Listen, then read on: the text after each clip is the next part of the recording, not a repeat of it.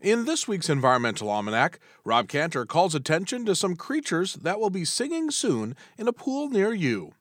It may be too early in the year to contemplate April showers bringing May flowers, but in much of Illinois, heavy rains in late February and early March trigger an astonishing and ancient natural phenomenon, the annual congregation of amphibians in the waters where they breed. The participants in the initial phase of this aquatic love fest, which begins in water cold enough to stun people, include frogs that are known by their vocalizations, spring peepers whose once per second ascending peeps can be heard day and night,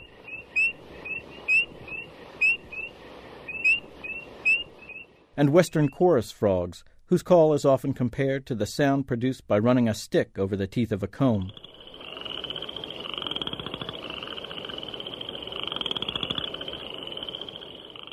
These vocal frogs are joined in the frigid water by other more secretive amphibians. To me, the most fascinating of these are the 8 species of salamanders that are known collectively as mole salamanders.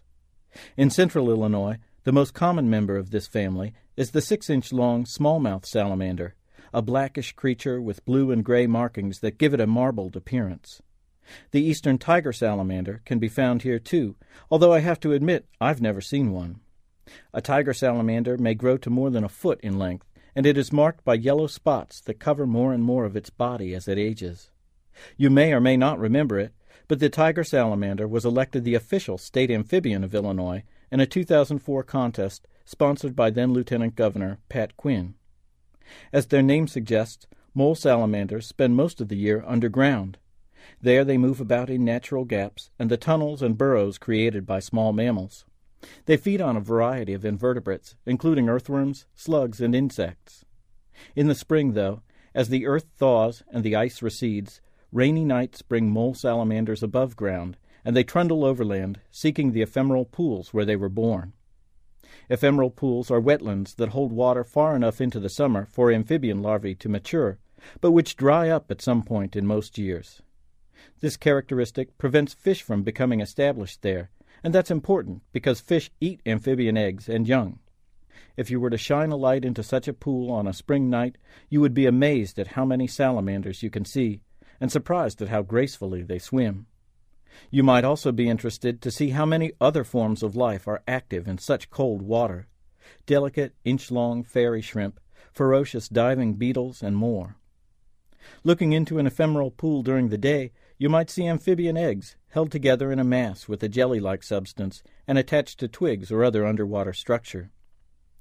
While it is still possible to find ephemeral pools where you can witness the springtime congregation of amphibians in Illinois, it's not easy.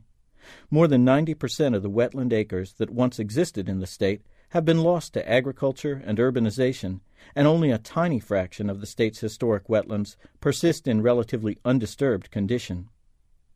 Whether future generations have the opportunity to experience the springtime awakening of life in ephemeral pools depends on whether our generation acts to preserve and restore them.